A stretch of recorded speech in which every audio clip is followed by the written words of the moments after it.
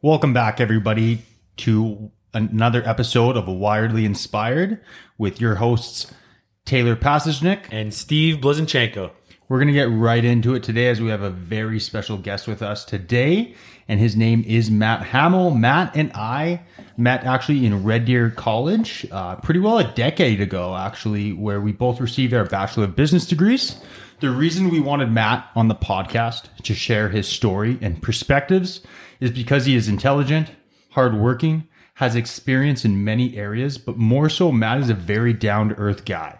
You will find him either highly focused and serious or with a big smile cracking jokes as he lights up a room.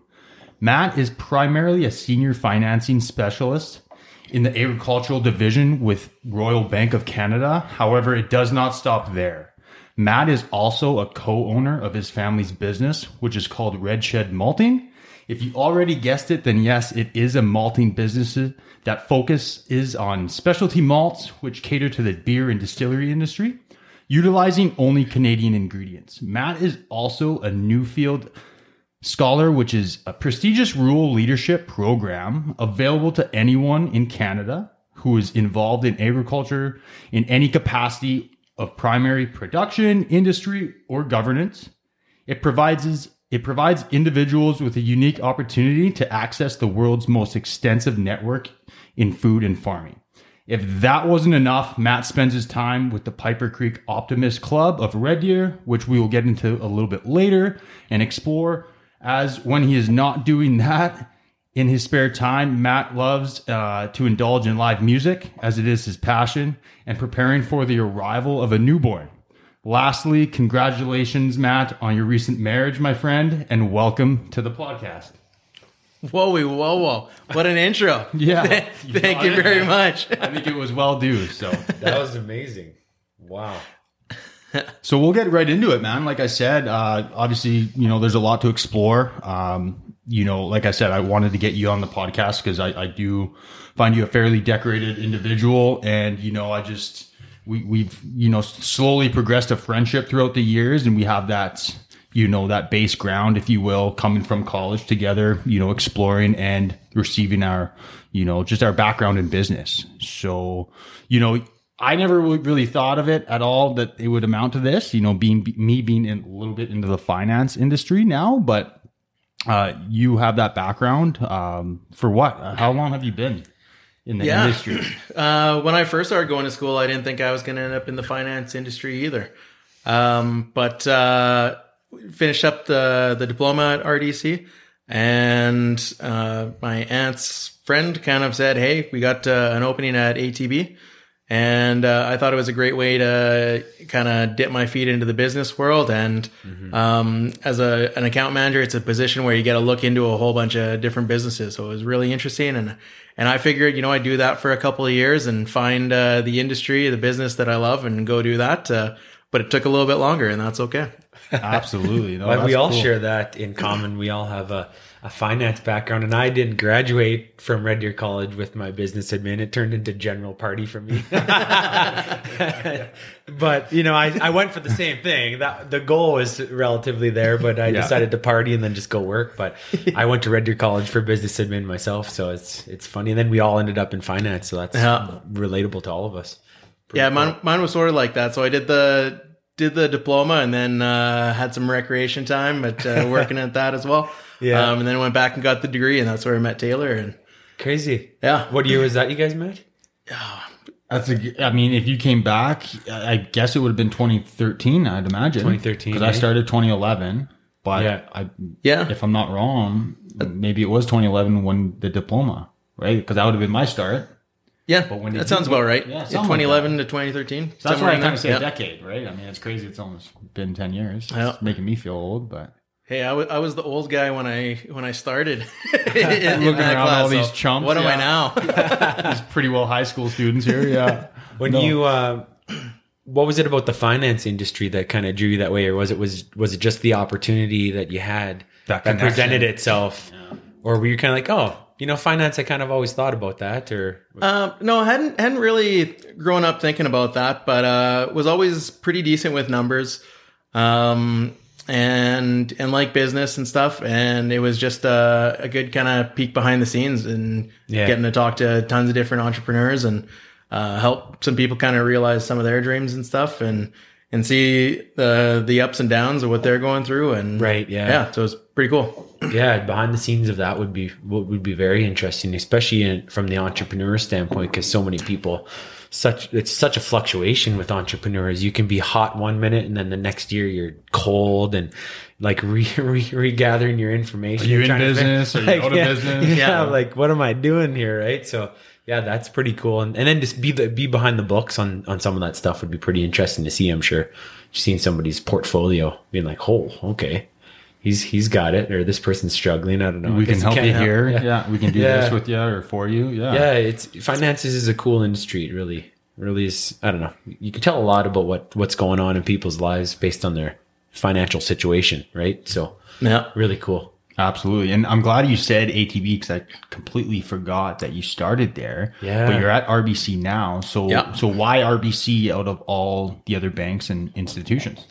Well, it's towards the end of the ATB career. I was out in Crossfield, Carstairs, Didsbury, and Linden, covering that territory. Okay. RBC gave me a chance to move back home, and so that opened the door to going back to school.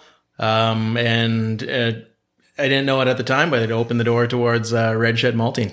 That's cool. Perfect. Yeah, which we'll get into because that is definitely an exciting topic of the evening and something obviously close to home because it's local, right? So, before we do that though, keeping on the financial kind of aspect and pillar is, Steve and I are super passionate, for the most part about finance, right? Wealth, investing, all that good stuff in between, being properly protected, and just learning the pros and cons really of that whole industry and the products. But what are some fundamentals you would say, or some advice that you would give someone that is looking to strengthen their financial pillar? Yeah. So you guys kind of come at it from the investment and protection side. A lot of my financial background's coming from the lending side. Okay. And so I guess one of the things that I've, from day one at the bank and continued learning it throughout school and in my new roles, and starting a business is the value of a business plan. Right. So it's good to spend a little bit of time there, know the numbers, know what your cash flows, what you think it's going to look like. And then just accept the fact that it's not going to look anything like that. That's a good, that's the best advice ever. But so when it does change, and you have to implement a change, you know how that's going to change in your business. Right. So it's, if the sales were a little bit lower and you got to go attack something else, you got to know how much money you got to go after that new angle, or where you're going to save money and where you're going to start making more money. And yeah. I think that's great advice, because they do say a lot of businesses, they don't fail because the product or the service or the ambition or the drive wasn't there. It's because they don't know their numbers. How to manage. They don't know money. what's coming in, what's coming out. They're just doing, but they're not like really paying attention to that side of the equation. Like, we've had $1 million in sales. Like, yeah, but you had $1.5 million in expenses. So you actually lost $500,000. like, you know what I mean? So whatever that looks like for people, that I think that is great advice. I think knowing the numbers is definitely something they talk about just from your Dragon's Dens and your Shark Tank shows and all the stuff that you watch with that stuff too. It's like, know your numbers. What does it cost? What is it? Blah, blah, blah, blah, blah. Huge advice right there for sure. And if you're not a numbers person, then bring a numbers person in. Like, our family business, or lots of the businesses I see, they'll be great at something, but not know the numbers. And, you can't be afraid to go out and get some help with that too. Absolutely. Yeah. And it might, like, I'm not saying you got to go hire a CFO. But even if you got a friend who's good with numbers, sit down and go over it with them. Some of the Olds College Brewmaster students, I've helped them, sat down, kind of go through their business plan with them. Certainly don't want to charge them anything or anything. I just want to see them do well. And I think, if people kind of look around, they'll probably find that they can got someone they can lean on to look at those numbers for them. No, that's right. That's powerful. And that's really cool. You do that. I obviously didn't know that. Do you enjoy doing that? Like, is that fun for you, helping people kind of with the business plan in that sense? Yeah, there's a ton of boring parts of my job, and that's not one of them. It's, so once you're really kind of helping someone understand their business and helping them build a path towards what their goals, that's rewarding. Yeah, no, I can see that, man. That's something I noticed in you like right away within the first couple of months of meeting you. And you're a person of growth, just like Steve and I, right? Like you're not one of just comfort and I'm just good. I'm going to stay stagnant. You're like, where, okay, after a while, like I'm here, but like, what's the next level? Like where can I develop myself? And yeah, where can I help people? And you're always willing to do that. So on top of that, do you see yourself in the position that you're at now? At RBC, do you see yourself kind of there long term?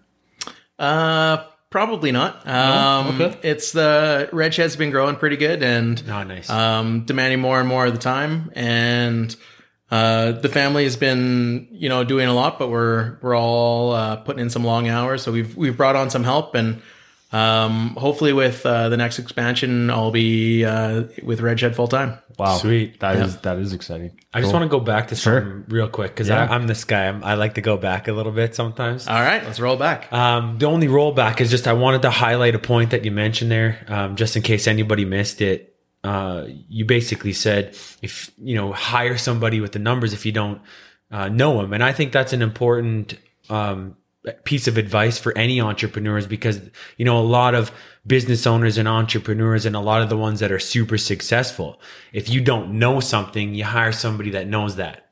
And the greatest entrepreneurs, networkers, whatever, however you want to classify them, they always outsource what they don't know.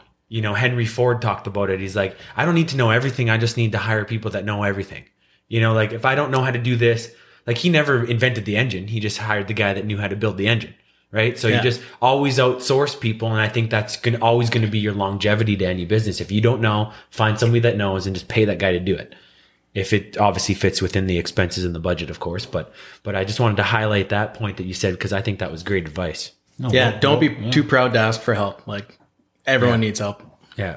Can't do it yourself, right? There's a reason why there's a team. Well, there's a cost to your time in figuring out something that maybe you struggle with. People don't put a value on the cost. What's your time worth?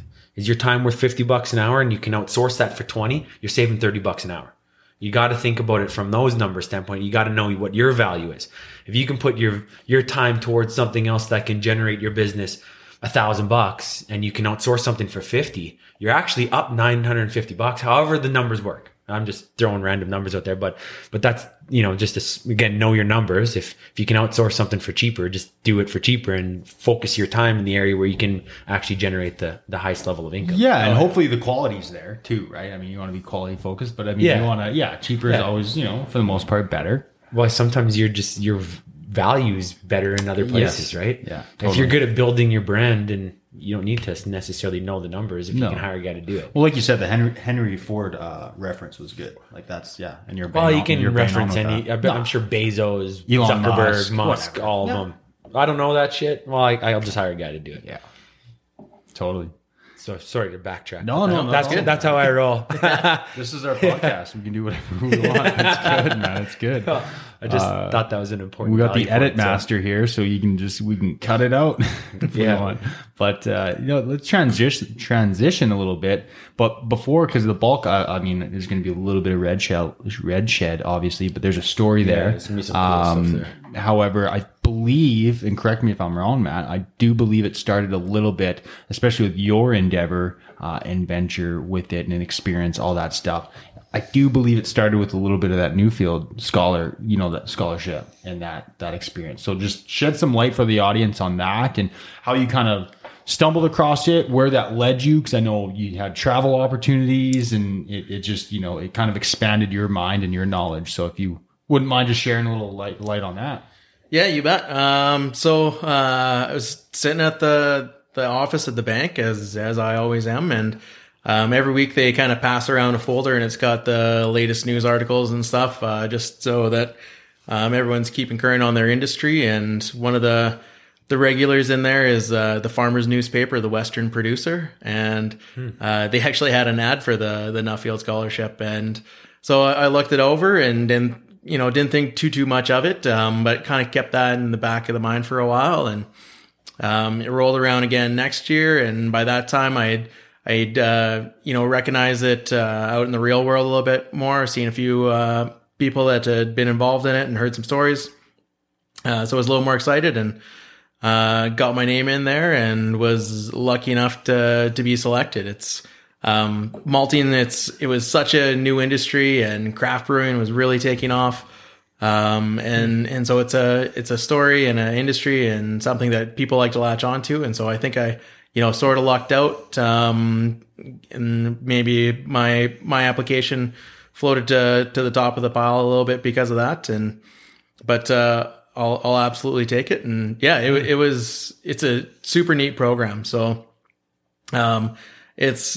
they invest heavily in individuals, with an idea. And so my idea was I wanted to go around the world and find some of the best practices in the barley value chain. And one of the places that I thought would be really great to do that would be Australia, because it's a similar sized country with a similar climate, right? Growing some of the same crops, but also doing some things completely differently. So yeah, it was super interesting to go over there and talk to some farmers there, talk to some distillers, some maltsters, some of the seed industry people, some government people, learn about what they're doing. Did a little bit of that in New Zealand as well. Oh, I've always wanted to go there. Oh, it's such an interesting place, such a beautiful it's place. Number one on my list. Yeah. And it's just a world unto itself, like being that isolated island and just owning that. It's like, so there's cool things that they can do with farming. Because of that, there's some pretty amazing export stuff that they're doing because of that. Right. Yeah, so traveled there, met up with the other Nuffield scholars for the year in Brazil right after that. And then a couple more little trips into the United States and Eastern Canada, and then started putting together my report.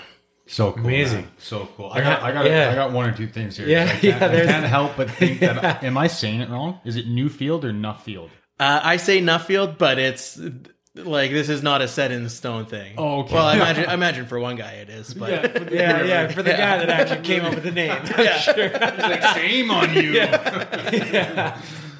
We're like both getting it wrong, but that's so cool, man. Because I know obviously you the experience. I mean, I know you'll never forget it for the memories you do remember. Being around beer, the people, but the connections, and I mean, just the demographic and the geography and just everything in between, man. I do vividly remember when you were going through that process, and obviously you'd share it on social media and stuff like that. Obviously, like who wouldn't? And some pictures, and I was like, that's so cool, like, to travel, but to learn, and this program, and, really cool. I mean, and then that was pretty much not so much the startup, but pretty much the startup of what we'll get into with Red Shed. And it was, I just think it's very cool. Yeah. What the choice to get into the program for the specific reason that you did? What actually, like, what was it about going around and learning about that specific topic was something that you wanted to do so much? Was it because your family was already involved in that industry? Well, were you like the one that really pushed your family in that direction? Accelerated it? We had like just started with Red Shed, and I grew up on a farm, but to be real honest with you, I did not pay attention to the farm.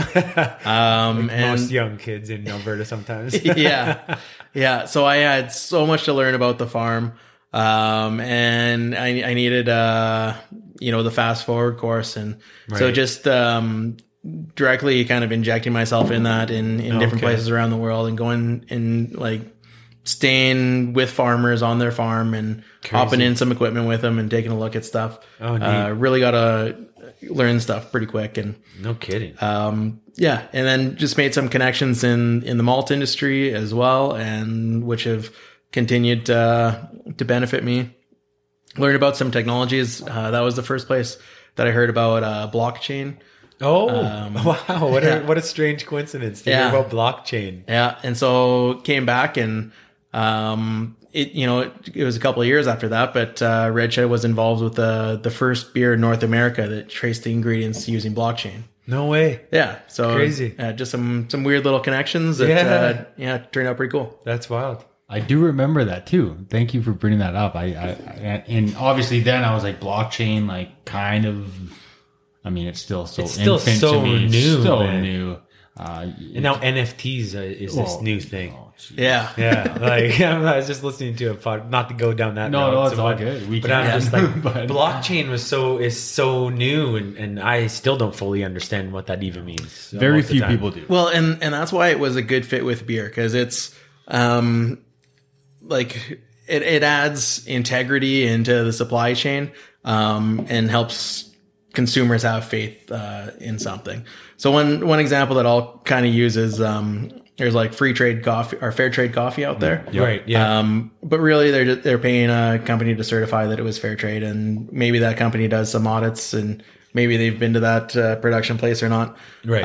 Blockchain, it would allow a consumer to like scan a QR code or something, and then they could see what that coffee company paid which farmer to grow it where, and what were some of the parts of the contract. So was it certain quality parameters? Was it a certain moisture? Or was it certain Holy. freshness? Wow.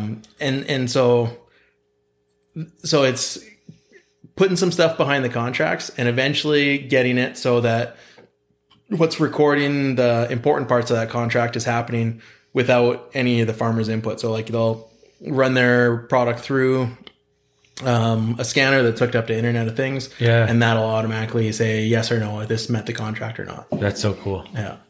So Wow. That's that's It's a lot. You can That's, explore that for the next man, hour. we could have an entire podcast on that. for sure. Holy yeah. man. So some of the industries that are like Amazing. latching onto it are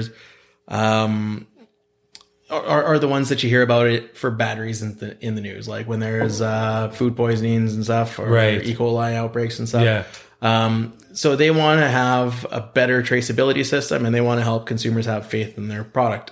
That makes sense. Yeah. But people aren't gonna flip over the package of ground beef that they bought at the store and scan Right. QR codes on that just yet. Yeah. But you throw that on a beer can, and everyone has faith in the beer can, and Yeah. they kind of want to know the story of the farmer, and That so it's it's such a niche market the way beer's kind of gone. It feels like a little bit. There's just so many, beer's really taken on a new life of itself in a sense. It's not just the classic go grab Mainstream your stuff, grab your yeah. kokanee or whatever. Now it's like this entire there's like a whole community around the craft beer, and there's so much meaning behind it now. It's not just drinking a beer, it's like a lifestyle.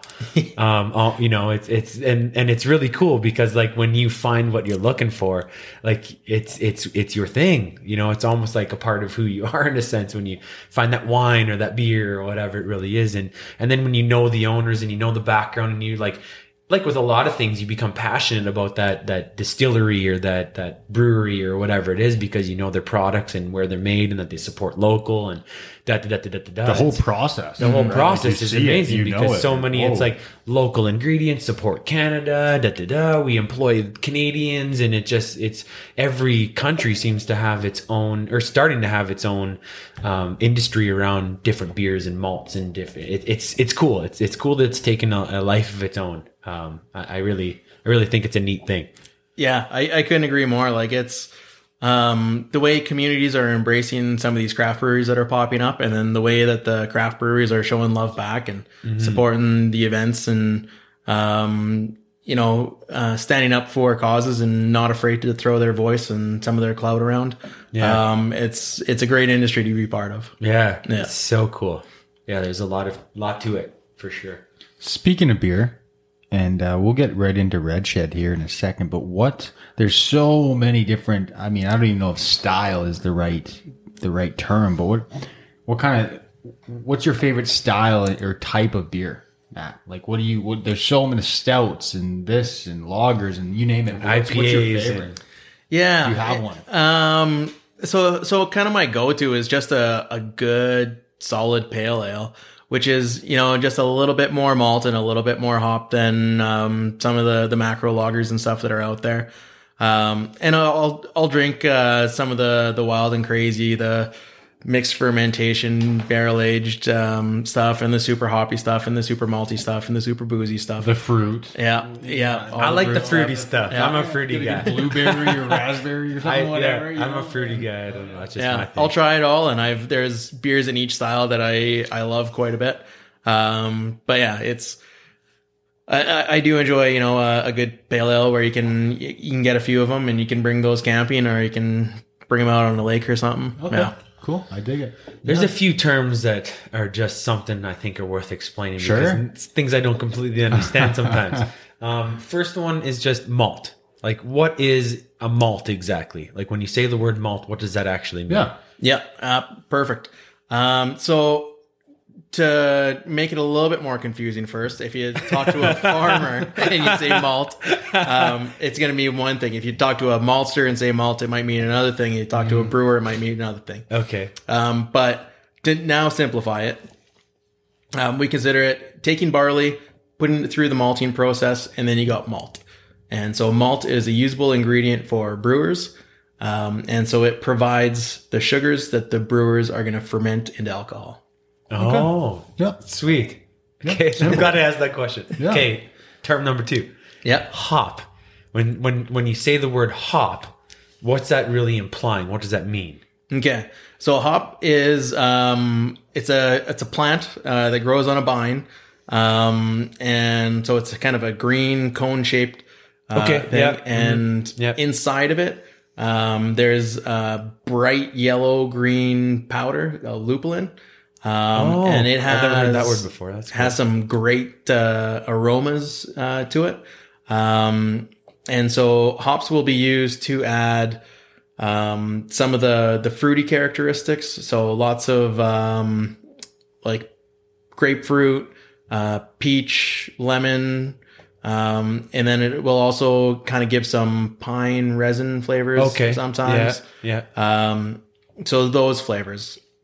So if you look at the side of a beer can, it's usually going to have some of those flavor attributes to it, which are given to the hops. And I'll kind of race you to the next one. And so specialty malt is kind of another term in beer. And that's what we focus on. And so specialty malt as opposed to the base malt. Base malt provides the sugar that gets turned into alcohol. Specialty malt provides flavors and stuff. So color and flavor. Okay. So specialty malt, they can add like a breakfast cereal or a nutty flavor or chocolate or coffee or caramel or toffee. Oh, cool. Yeah. Okay. I like that. So would you mix like just the base and specialty sometimes, or no? It's one or the absolutely. other? Absolutely. Yeah? Okay, that makes so sense. Yeah. in a typical craft beer, it might be 80% base malt and 20% specialty malts. Okay. Oh. Yeah. Okay. Yeah. Wow. And that ratio can change wildly. Like it could be 0% specialty malt or it could be 50% specialty malt, but 80-20 is kind of a good rule. Just another one of those 80-20. places in life where it comes up, right? Anybody knows that rule? It's a universal I got rule. a third one. When people refer to like IPA, like I'm not exactly sure when it's like, oh, this is a 2, this is whatever. Like IPA, what does that really justify or mean when it comes to a beer? So it stands for India Pale Ale, and so it's the long historical story is that beer getting transported overseas or from India. To help preserve them, they would add more hops to it because hops are a natural preservative. Okay. So it's a hoppier beer in general, right? So that's going to be like a stronger taste in beer in general. Stronger tasting, yeah. And typically it will have like a slightly higher alcohol, so it's going to be in the 6 to 7% alcohol. Higher IBUs. Typically, so the more hop flavor is more IBU. Yeah. And so, Okay. Which is international beer units. bitterness. Bitterness. Yeah. Oh. That's why we have them down here. Okay. Yeah. Cool. So hops are a neat thing. So if you add them earlier in the brewing process, then it's going to add bitterness to the beer. And if you add them later in the brewing process, then it's going to add aroma to it. Oh, Yeah. Interesting. So if you add it early in there, and there's a whole mathematical formula that doesn't actually matter. If you add it early, that's going to have higher IBUs. Okay. Yeah. I love that. Because I ask because I see higher IBUs, especially when they use it on the can. Yeah. And you can see, and then there's some other abbreviations or acronyms, whatever, and I forget them. You, Matt, I'm sure you would know. But there's so many. But IBUs is something to kind of gauge a beer, and I'm like, the higher it is, it's probably not for me, especially for drinkability. But hey, if you want to pair it with a fish or steak or something, sure, right? Like I'm sure. But no, that's a lot I just of see knowledge. the That's IPA cool. thing, like when you go to a place like Bose, for instance, in Red Deer. I'm like, I don't know what the fuck that means. Yeah, I know. This is a 7 IPA. I'm like, okay. Do you have Bush here? Yeah. Well, now I'm like, so is that like a lighter beer, or is that like a darker beer? Because I'm like, I want it blonde, baby. Like, that's me. You blonder the better. So Yeah. So one beer that I kind of use for educational purposes is Hell's Basement Brewery in Medicine Hat. They got a beer called Huru Huru or the Feather. And never heard of those ones. So the IBUs on it is 0 because there's no hops added early in the process. Okay. But then they add a whole bunch at the end. So you're getting lots of aroma, but no bitterness. That's where I think that might be my wheelhouse. Yeah. So some people will say, I don't like hops, but maybe they just mean they don't like bitter because they still like a beer that smells good is still a nice thing. Yeah. That's true. I love that. I guess the fourth question, I guess, now that we've talked about all this, can you, what's your typical process in the, I guess, the most dummied down version of like how you make beer, like from a start to finish in the most basic form, just to understand how that process actually works from start to finish. Okay, you bet. So I'm going to take it through. I'm going to give you a condensed version, but I'm going to go from start to finish. So like we're going from planting the grain. So farmers grow barley. Yep. And that's planted in April, May and combine it in September. And then they'll get it cleaned and then it goes through the malting process. So the malting process is about 1 week and we can go into that in more details if you want. But at the end of the malting process, then we got the base malt. And if we further process it, we got a specialty malt. I send that to a brewery and the brewery, then brews it. So kind of boiling it, getting the sugars out and then adding yeast to ferment that into alcohol. Right. So you leave it ferment for a couple weeks or a couple months or longer. Wow. And then essentially you got beer at the end. Crazy. So it just basically sits there. For the most part. There's a whole lot of waiting. Yeah. I guess the good things come to those who wait, they say. Yeah. That's right. The farmer's got to wait and then the maltster's got to wait. And there's nothing you can do in these processes to speed them up. So it's... Yeah. Or else you just don't have a good product, obviously. Yeah. Crazy. Huh. It's got me thinking. So you must have to the process, you must have to almost like backlog it in a way. Right? Like in terms of like, it's such a process and a waiting period for each kind of step, it seems like, but you must have to, because what if you have like a bad kind of crop, right? Or a bad, you don't want to talk about it too much, but like a bad season, but the ingredients, it just seems like the waiting period and you just have to have like an abundance first. Yeah. Right? Yeah. For the next year and then the next year. Because you're brewing so much, like the breweries are nonstop. They're not like, we'll just wait this one out. We don't really have anything. It's like, no, well, we need it now. Yeah, you know what I mean. Yeah. So that's super topical because it's right now we're kind of going through harvest season, and in like right here immediately in the Red Deer surrounding area, we're getting some okay crops. But as you guys noticed, it was a very dry growing season. Yes. And so it's been dry kind of across most of North America. So there's a lot of fields where they didn't produce as much barley and as much malt quality barley as they were hoping. Yeah. And so there's a shortage on barley for malting and there's a shortage on barley for feeding to livestock and shortage on a lot of grains actually. So it's interesting times. So besides the dryness and just the climate, which obviously we have no control over for the most part, unless you create your own, I guess, but that's a different story. Did you guys experience just from your family's farm and what you guys do, did you experience any of the supply chain issues at all? Like Yeah. with backlogs and stuff, or not? So, not really. so it's something that we spend a lot of time planning for. So, the year that we got going, thankfully we had really good crops, and we put away 4 times as much barley as we could use in a year. Okay. And so we got a couple season buffer in there. We've so far every year that Red Shed's been going, Hamel Farms has got some malt quality barley, so we've been very fortunate that way. But it's to think that that's going to go on indefinitely is foolish, right? Like Right. there's Yeah. going to be wrecks out there for sure. Okay. So shelf life isn't really a problem. Yeah, that's what I was it's going to not- ask. it's not really Like, a what's thing. the timeline for? Yeah, It's so like you got 10 years with it, right? yeah, Like, if you can keep moisture and rodents away from the barley, then it typically stays good. Like, it's good if you get. There's some things you can do in storage to help prolong it and stuff, but yeah, it'll stay as a live barley seed for years. what's the ideal way to store barley in general? Metal bin with aeration floor, so as you can run some air up through it if you need to. There, yeah. Right. Okay. Yeah. I guess it's And gotta then- breathe a bit. Yeah, and you want to combine it when it's dry. So Right. we're just getting back in the fields today on Hamel Farms because we were stopped a while for the rain there. But so we want to combine it at 13% moisture or under, and if you can do that, and it's good quality, then 13% moisture. Sounds like a unique number. But Yeah. It's like it's not 12. Yeah. It's not 10. It's definitely not 15. It's 13. oh yeah, it's a sweet spot. All right. Oh, that's yeah, I love it. So we'll add on to the fun here and transition into Red Shed and explore that business.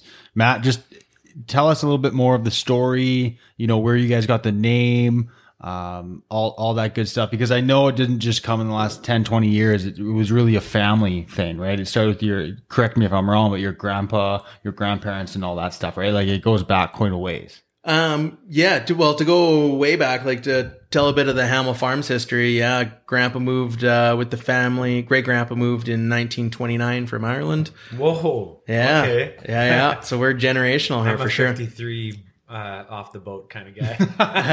Okay.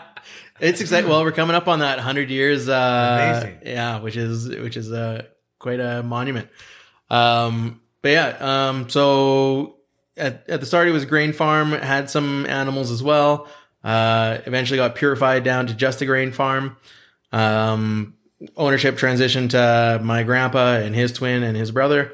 And eventually got passed down to my dad and still farms a little bit with his brother. And now it's so mom and dad are still Hamel Farms, but Red Shed is mom, dad, myself, my brother, and his wife Daylin. Wow. Yeah. Okay. How old's your brother? Oh God, how old am I? That's a follow-up question. 30. So I think Joe's 34. Okay. And how old are you? I think I'm 38. I'm born in 84. What does that make me? I'm 35 and 86. So I'd be 37. So I'm 37. All right, then Joe's 33. I love when you can tell someone just stopped counting. They're Yeah, like, I it's don't like, like stop birthday giving what? Like, I don't like what? Is it May or August? In your 30s. Yeah. Pretty boy. Pretty quick here, yeah. Next April. Yeah. You turn 30 next April? Yeah, that's right, man. Oh, you're 29 right now. For some reason, I thought you were 28 still. Oh, gotta have a big party for 30. I might have to. Yeah.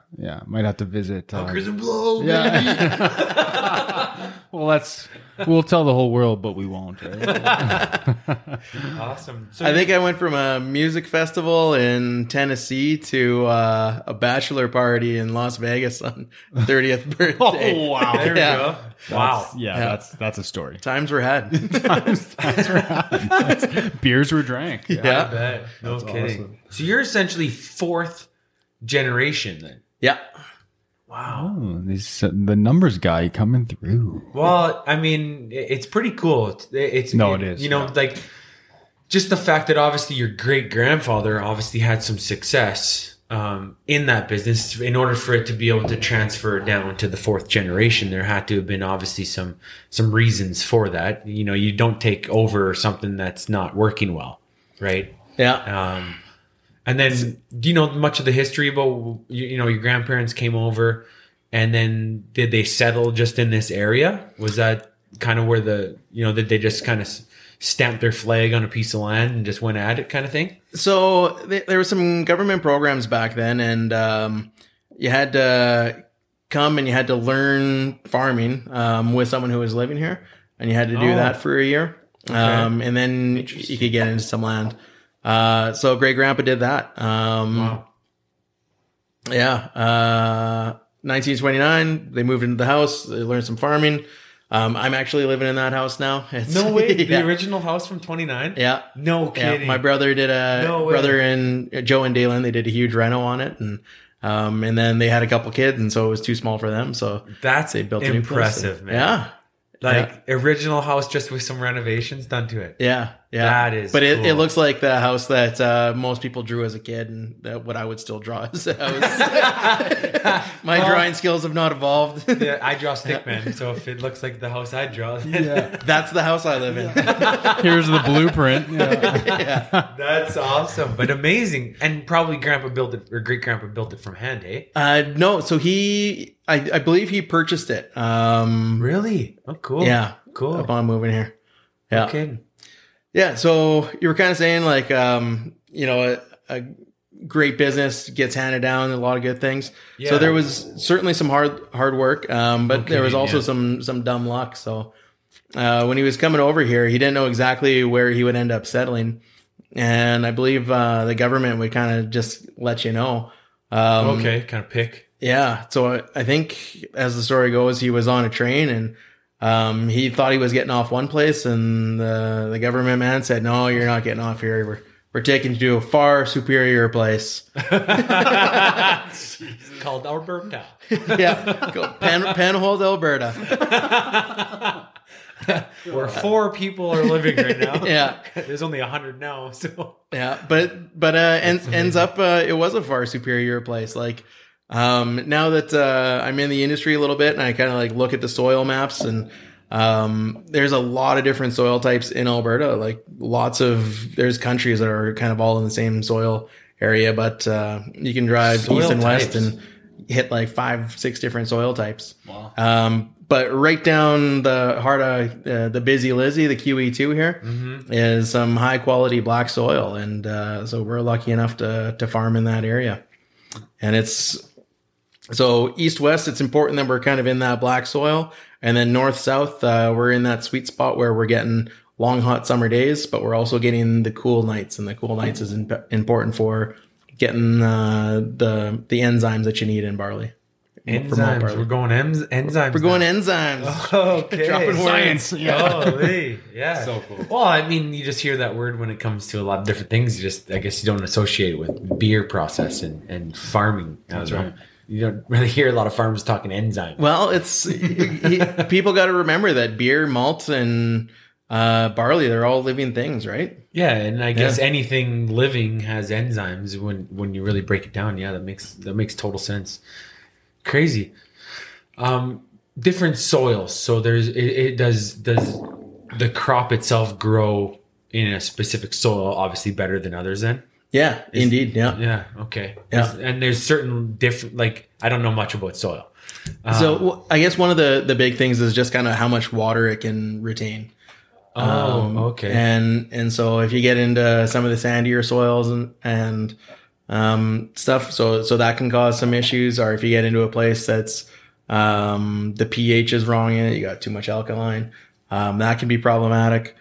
Too much alkaline is a problem with plants. Yeah. Interesting.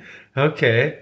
Wow. So, like, what's the perfect pH level for a plant? Or for barley, I guess, in general, or whatever. I actually don't know. I don't know the answer to that one. Okay. Wow, we found one answer you didn't know. Yeah. That's interesting. Okay. Would your brother know that type of, like, is he more, equipped with that kind of knowledge? Joe and Dad, not so much? they might know it. The people that would definitely know it would be some of the crop consultants that we pull in. And so we work with Decisive Farming and a handful of other people. And we talk lots with the barley breeders and some of the agrologists that work for the province and for Olds College. And those guys are super well versed in that. Interesting. And yeah, so they can take a pH and let you know of all kinds of things about your soil just based on that. Interesting, because I'm in the world, like with water, I'm like involved in pH and just understanding it a lot. So that's why I asked that question, because I know that. Oh, so glad I didn't try to bullshit you. Well, Gotcha. It's just because humans don't our systems aren't designed to be acidic. We actually live in a better environment when we're more alkaline based, in a sense. Like our perfect kind of pH is like an 8, besides our stomach. You take our stomach acid, it can be very acidic because obviously we need to break down the food. But like your overall system, when we're drinking beer, when we're drinking Gatorade, when we're drinking our coffee, when a lot of foods we eat are so acidic that obviously gets into our systems, and cancer breeds in an acidic environment. Cancer doesn't survive in alkaline. So it might be a little bit different for humans than it is for plants. That's why I asked that question, because pH, I didn't even know what pH stood for till like a few months ago. And it's the possibility for hydrogen, which I didn't know. The more hydrogen something has in it, it actually has a lower pH level. The more hydrogen rich something is, the higher the pH is, and then the less it is the lower it is. So something acidic has very low levels of hydrogen, and something that's alkaline based has high level. It's alkaline rich soil or water or whatever it might be. And I didn't know for the longest time, like pH, you don't really think anything of it, but it's just a wealth of knowledge here. We got a special guest, ladies and gentlemen. His name is Steve Blazonczynko. Well, that's why I asked that question, because I was curious. You know, when you hear pH, it's just like, oh, pH, like it's something that just automatically on my mind a lot now. When it comes to water, brewers are testing the pH all the time as well. Yeah. So it matters to the farmers, it matters to the brewers. Thankfully, in the malt world, I don't have to know too much about it. That's right. Yeah, I didn't mean to put you on the spot there, but and it might not be as important for you to know that, but it's just interesting. Like, oh, well, if humans need this, I wonder what a plant needs. So it's why I asked the question. Yeah, interesting. Yeah, absolutely. No, I love it. Yeah. Anything else for the man? No. I'm curious. That was really curious, because I just don't, when you hear about the pH levels of soil and we look at it so much in farming, but it's funny that we don't look at it so much in ourselves. Right. And that's why it was a fascinating question for me, because the pH level of your system can dictate whether you're healthy or not. Well, yeah, it's the technicality of it. It's like, oh, I farm. Well, what does that mean? Yeah. Like what? Like and then you break it down, and then affects the healthiness of a plant as well. We're organic, and so is the plant. So like the pH level in both of us plays a very big role in our overall health. Totally. And then you got maybe a plant's 5 and we're an 8. Right, you know what I mean? Like it could be. It's just interesting to know maybe where that spectrum lied.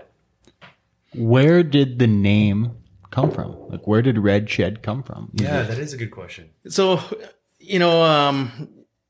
I see them all the time. As a kid, when I was growing up on the farm, there's little red sheds kind of all over the place. The farmer shed. You guys might have seen them a little bit more just on some of the road trips with the family and stuff. Yeah. The red sheds, they were used for grain storage, and we have a bigger red shed that we store some equipment in. And so it was just kind of a callback to that beautiful aspect of farming, the nice little wood buildings there. It ends up that what we operate out of is a big red shed. Love that. However, that was not dependent on the name. So, initially the plan was for it to be in the Blue Barn. But the plan grew too big, and so it got moved to the Red Shed. But the name was always going to be Red Shed. Oh, was it? Yeah. Okay. So it was. There's no argument there. No, it was going to be Red Shed malting out of the Blue Barn. But interesting. Yeah. And so the logo. It fits better. And the logo, because I'm a creative guy. I love art. I love like all that stuff. I'm like, just from the mind to the pen to the drawing. I mean, it's digital now, whatever. But like, who came up with the Elise Cheatham logo? So Cheatham Creative. And that is my brother's wife's sister. I was going to say that's the connection. Sister, yeah, cool. Yeah, so she did our logo, our website, our business cards, everything. Yeah. Okay, and is that her background and is that what she does for kind of a full time? Yeah, that's her specialty. That's what she loves. I dig that. Cool. That's very cool. I'll have to look that up or look her up, I guess. Yeah. So I think we could talk about beer all day, but just to be mindful of your time and stuff like that. The question I have is, what is the vision, short term, long term, for what you guys want Red Shed to become? Where you are now to where you're going in the short term and where you're going in the long term. Like, what do you think is your goals, your vision? Like, do you guys talk about that stuff? Yeah. Is it, something, because, nothing can be accomplished unless it's really thought about, right? There's no goal that ever happens unless it's a goal that actually is manifested and thought about. And like, there's a plan for that. Right. So, same question, I guess. Where do you see short term, long term that your business is going to go? All right. So a little side story first, but it's, so even though we're, a tiny little family business, our start out as a tiny little family business, we did, try to, act like a real business and stuff. So we had, and we continue to have annual general meetings, and we'll bring up topics and bring in speakers and, watch presentations or read books or stuff like that. And yeah, so one of the early ones was just kind of about citing our purpose, and our purpose from the start, and it hasn't changed, is just to make more beer styles possible out of only Canadian ingredients. Yeah, that's something that's a good highlight. Yeah. And maybe that leads to another question. As I'm curious, what is it about Canadian ingredients, besides it being Canadian and you being Canadian, that really differentiates us maybe from maybe other countries, if you will, or other cultures, or different beer styles? Yep. Is it something that separates Canadians from the rest of the pack? So there's kind of two aspects of that. So we want to make more beer styles possible out of only Canadian ingredients, because it is cool and awesome to be making beers out of local ingredients. And we had the first malt roaster in Canada. So if you wanted a dark beer like Taylor's drinking, you had to use roasted malts. And so when we started, if you wanted to have a dark beer like that, you had to use some Red Shed malting in it. No shit. Before us, you'd have to use some imported stuff, either Germany or the UK or United States. No kidding. Okay. That's cool. So that's kind of, and you guys were the first ones that did it. Sorry to interrupt. First malt roaster in Canada. No shit. Yeah, that's cool. Yeah. We're quite proud of that. I'm proud of that. It was neat. You're on our show. I'm pretty proud to learn that. That's wicked. Good for you guys. There you go. Yeah. So yeah, we wanted to make it possible for these breweries who their purpose is also to support local and stuff. So we wanted to help them be local. But then on the world stage, Canada, and specifically Western Canada, and maybe more specifically Alberta, is the best place to grow barley. And it is back to that climate that we were talking about. So the long summer days, the cool summer nights, and then that good black soil. So we're just getting good quality barley. And I didn't realize, I thought barley, because I grew up on a barley farm. So I just thought that was what all farms did. But it certainly isn't that case. You go to Western Canada, they have great trouble, growing it without, facing some big disease issues and stuff. It's amazing. And getting the quality. So crazy. We want to see, more Alberta barley go into more beers around the world. So there's a malt plant that's a lot bigger than us in Alex, Alberta. And another one in Calgary. Each of those plants, they do 140,000 tons a year. We do 200 tons a year. So it's very different scales. Sorry, what was those metrics? 140,000 tons. Holy crap. So we're 1/4% of what they do. that's so there, and that's in Alex, or is that's Calgary and Alex combined? So no, that's in each of those places. Really? Yeah. So what's real quick, because Alex, I mean, is most people, you blink and you miss it, but Hutterite colony. Yeah. Is that you got the right place? Yeah. So there's what is it again? What's the name? Rahr Malting. That doesn't ring a bell. I've never heard of them before, but and so they do that much. Yeah. So there's Alex. Jeez. Wow. Yeah. So there's breweries that come up from the States. These guys on the podcast don't know Alex. There's like 50 people that live there. It's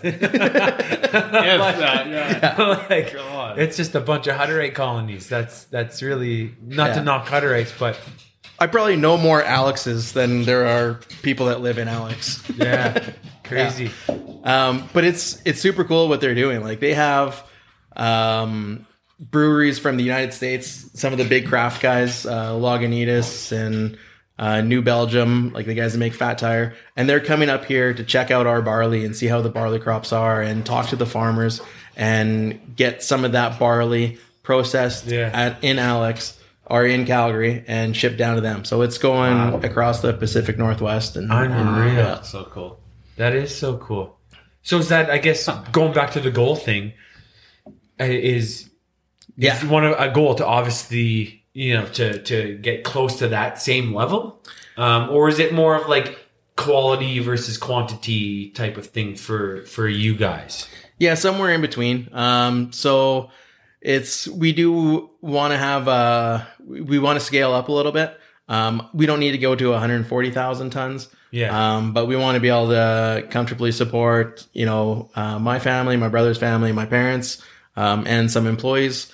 And we want to keep growing with the industry. So when we started in Alberta, there was 19 people brewing beer, and we were dealing with about half of them. Now in the province, there's well over 100 breweries, and we're still dealing with about half of them. Yeah. And what's the time period on that?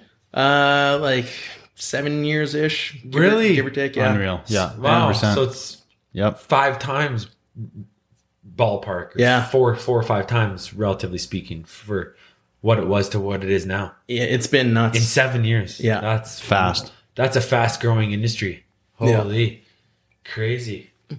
And to start a brewery is quite expensive. Like, I mean, I know you guys don't have a brewery. You guys are more the supplier. But to start a brewery, I mean, man, you probably know better than me. Correct me if I'm wrong. I know one guy in the industry. His name's Liam. Anyways, long story short here, he's heavily into it, or was, and it's like it's $1 million to 1.5 to start one up, if not more. So it's interesting, the price tag on starting a brewery and being having a likelihood of being successful. The amount of cash that you have going in has gone up. When we first started, though, it was right when Alberta got rid of the minimum production laws and changed some of the taxation stuff. And it was a little bit of the Wild West. So, one of the great success stories in Alberta is Dandy Brewing. They were, 3 buddies that were taking the Olds College Brewmaster program. They were, college age students, and, coming out of that, they were able to scratch together enough money to start up a small brewery. And it was, dairy tanks that were cut in half, and brew house that was, just really kind of pieced together. And they had plastic fermenters for a while. And they were just brewing it, a few kegs at a time and serving a very small little pocket in Calgary. But they were making great beers, and they made their space a place that people wanted to go sit down and got to know their community, and people rallied behind them, and they were able to grow, and they got a bigger brew house. And then eventually they got a whole new brewery. They got a sweet kitchen in there. And so what they started, I didn't look at that business plan, but maybe they started it for $100,000, and to start what they have now would be well over $1 million. Okay. That's a great Canadian story. I was gonna say that's cool. Yeah. And there's a bunch of them in the brewing industry. Like they were grassroots, like almost like, we're just going to salvage whatever the fuck we can get and just get going. Yeah. Like, and again, we were talking a little bit off the cuff here, but I guarantee you when those guys started out, people must be like, that's a stupid idea. Yeah, you quit your job. You quit your job. Why are you putting $100,000 into that? You got plastic fucking fermenters. Are you guys retarded? That won't work. Yeah. And then look at it now. I mean, I love hearing stories about people just like, I'm going to carry this flag and we're running with I don't it, give man. a fuck who's following us. You have to but we're shoot going. me. Yeah. It's a similar story to, and I know you know that, man. You're in the industry. You know a lot of people here in central Alberta, if not the whole province, but is Snake Lake. Like Adam and the other fellas there, the founders, I think there's 2 of them, but they came from the trades, good positions, the young bucks in their 30s, if not high, higher 20s there, if you will. But that's where they started.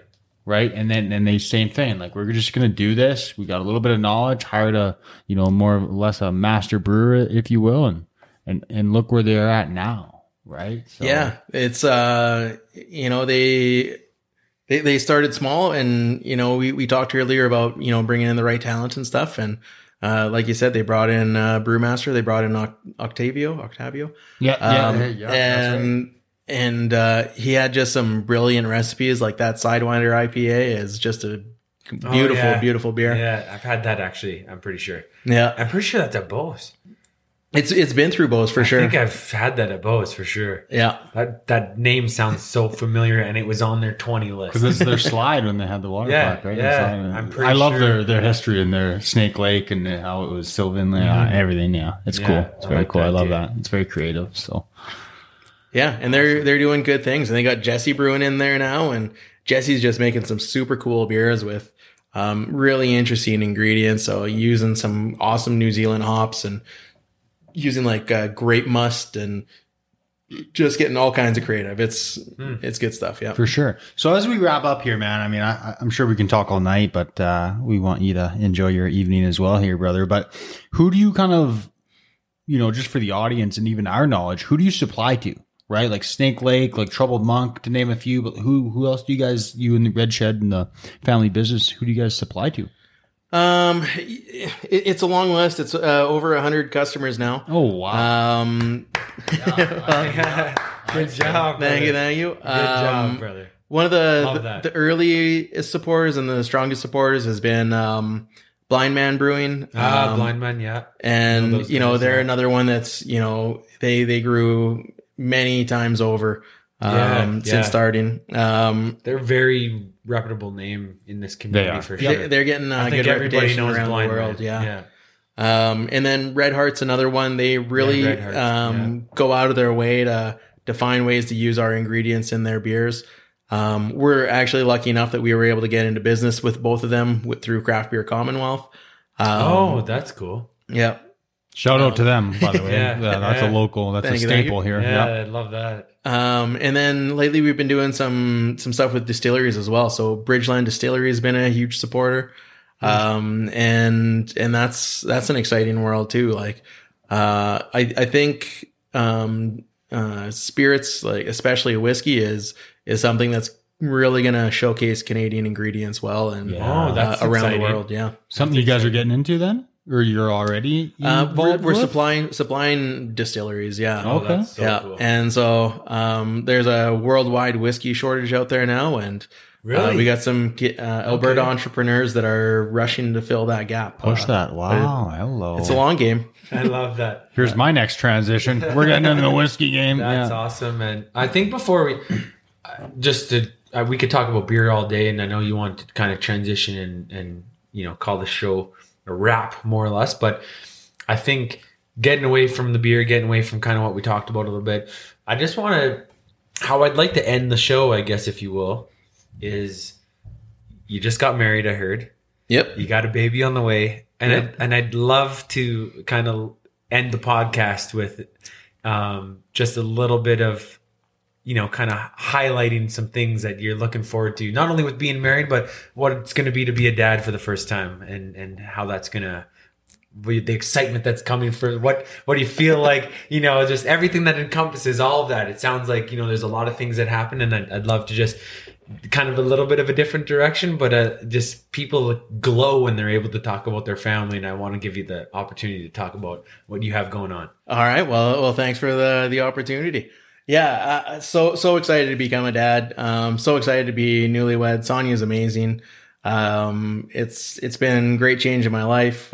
She's getting me outdoors more, biking more. There we go. Yeah, so doing some more fun things. And so we're just super excited to start raising another human, and it's start building the legacy, and it's exciting and terrifying and exhilarating. And I've been there, everything. Brother. Yeah. Did you guys find out the sex? I think it's Monday is we got an appointment. And you're gonna find out. Oh yeah. Okay. Yeah, there's enough surprises that come with. I think the obvious question is, what are you hoping for? I'm hoping for a baby, a real human baby. That's a great answer. Little alien. Okay, that's a good answer. Happy and Love healthy. that. Yeah, no, that's awesome. I remember what it was like to, I have an 11-year-old daughter now, so I know what that stage was like. So congrats. Yeah, I just wanted to let you have an opportunity to talk about that. I guess just last question, and then if Taylor has any other questions, there would be like, what's one thing you look forward to? I guess 2-part question. What's the one thing you look forward to the most to being a dad? And then what's the biggest thing you fear? Good one. What I fear is sleep. Like, I need my sleep. Yeah, I'm not going to deal well with running on fumes. But what's exciting is just, it's, with business and stuff, we created a business and we're creating relationships that way, and meeting a lot of people and doing cool things, helping people out. But this is a whole nother level. Like, it's that the level of responsibility, and I can't wait to care for a human that much, and teach them what I know, and help them be successful and see what they can become. Yeah, that's it. It is true. As a parent, I can say, like, there's no way you can really describe the love that you actually have for your child, and like, it just always inspires you to be a better person. Like, you just want to be a good human. If you're a good parent, there's obviously bad parents out there, but we know that we're talking to another good one here. But it's just crazy how much it's just that, like, crazy love right from the start. Like, right when they come out, you're just like bonded to them. It's so intense, and it's a beautiful thing. So yeah, I'm happy for you there. Any questions that you have there, Taylor? Yeah, I got a last one here in closing. A great question there, Steve. Appreciate that, because that's due. We got to give him the platform and opportunity to expand on that. But in closing, personally and with business, where can people find you, man? Great question. Yeah, so to find us on social, you can find us on Facebook, Instagram, Twitter. All the handles are Red Shed Malting. Ends up there's not a lot of malting companies out there, so it was easy to get our stuff. Physically, if you want to try our products, just keep drinking Alberta beer, and we're in BC, Saskatchewan, Manitoba, Whitehorse as well. But yeah, just keep showing up at those tap rooms and drinking the beers, and those beers are helping your community, and they make you feel pretty good too. So enjoy that.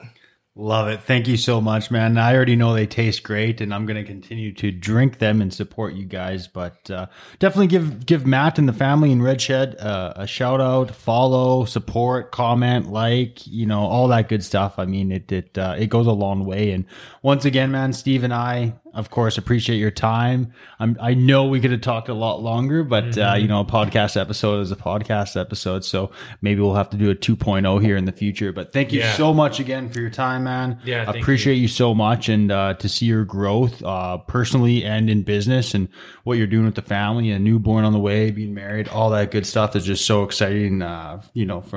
From a friend to see. So keep it up, and we'll be in touch.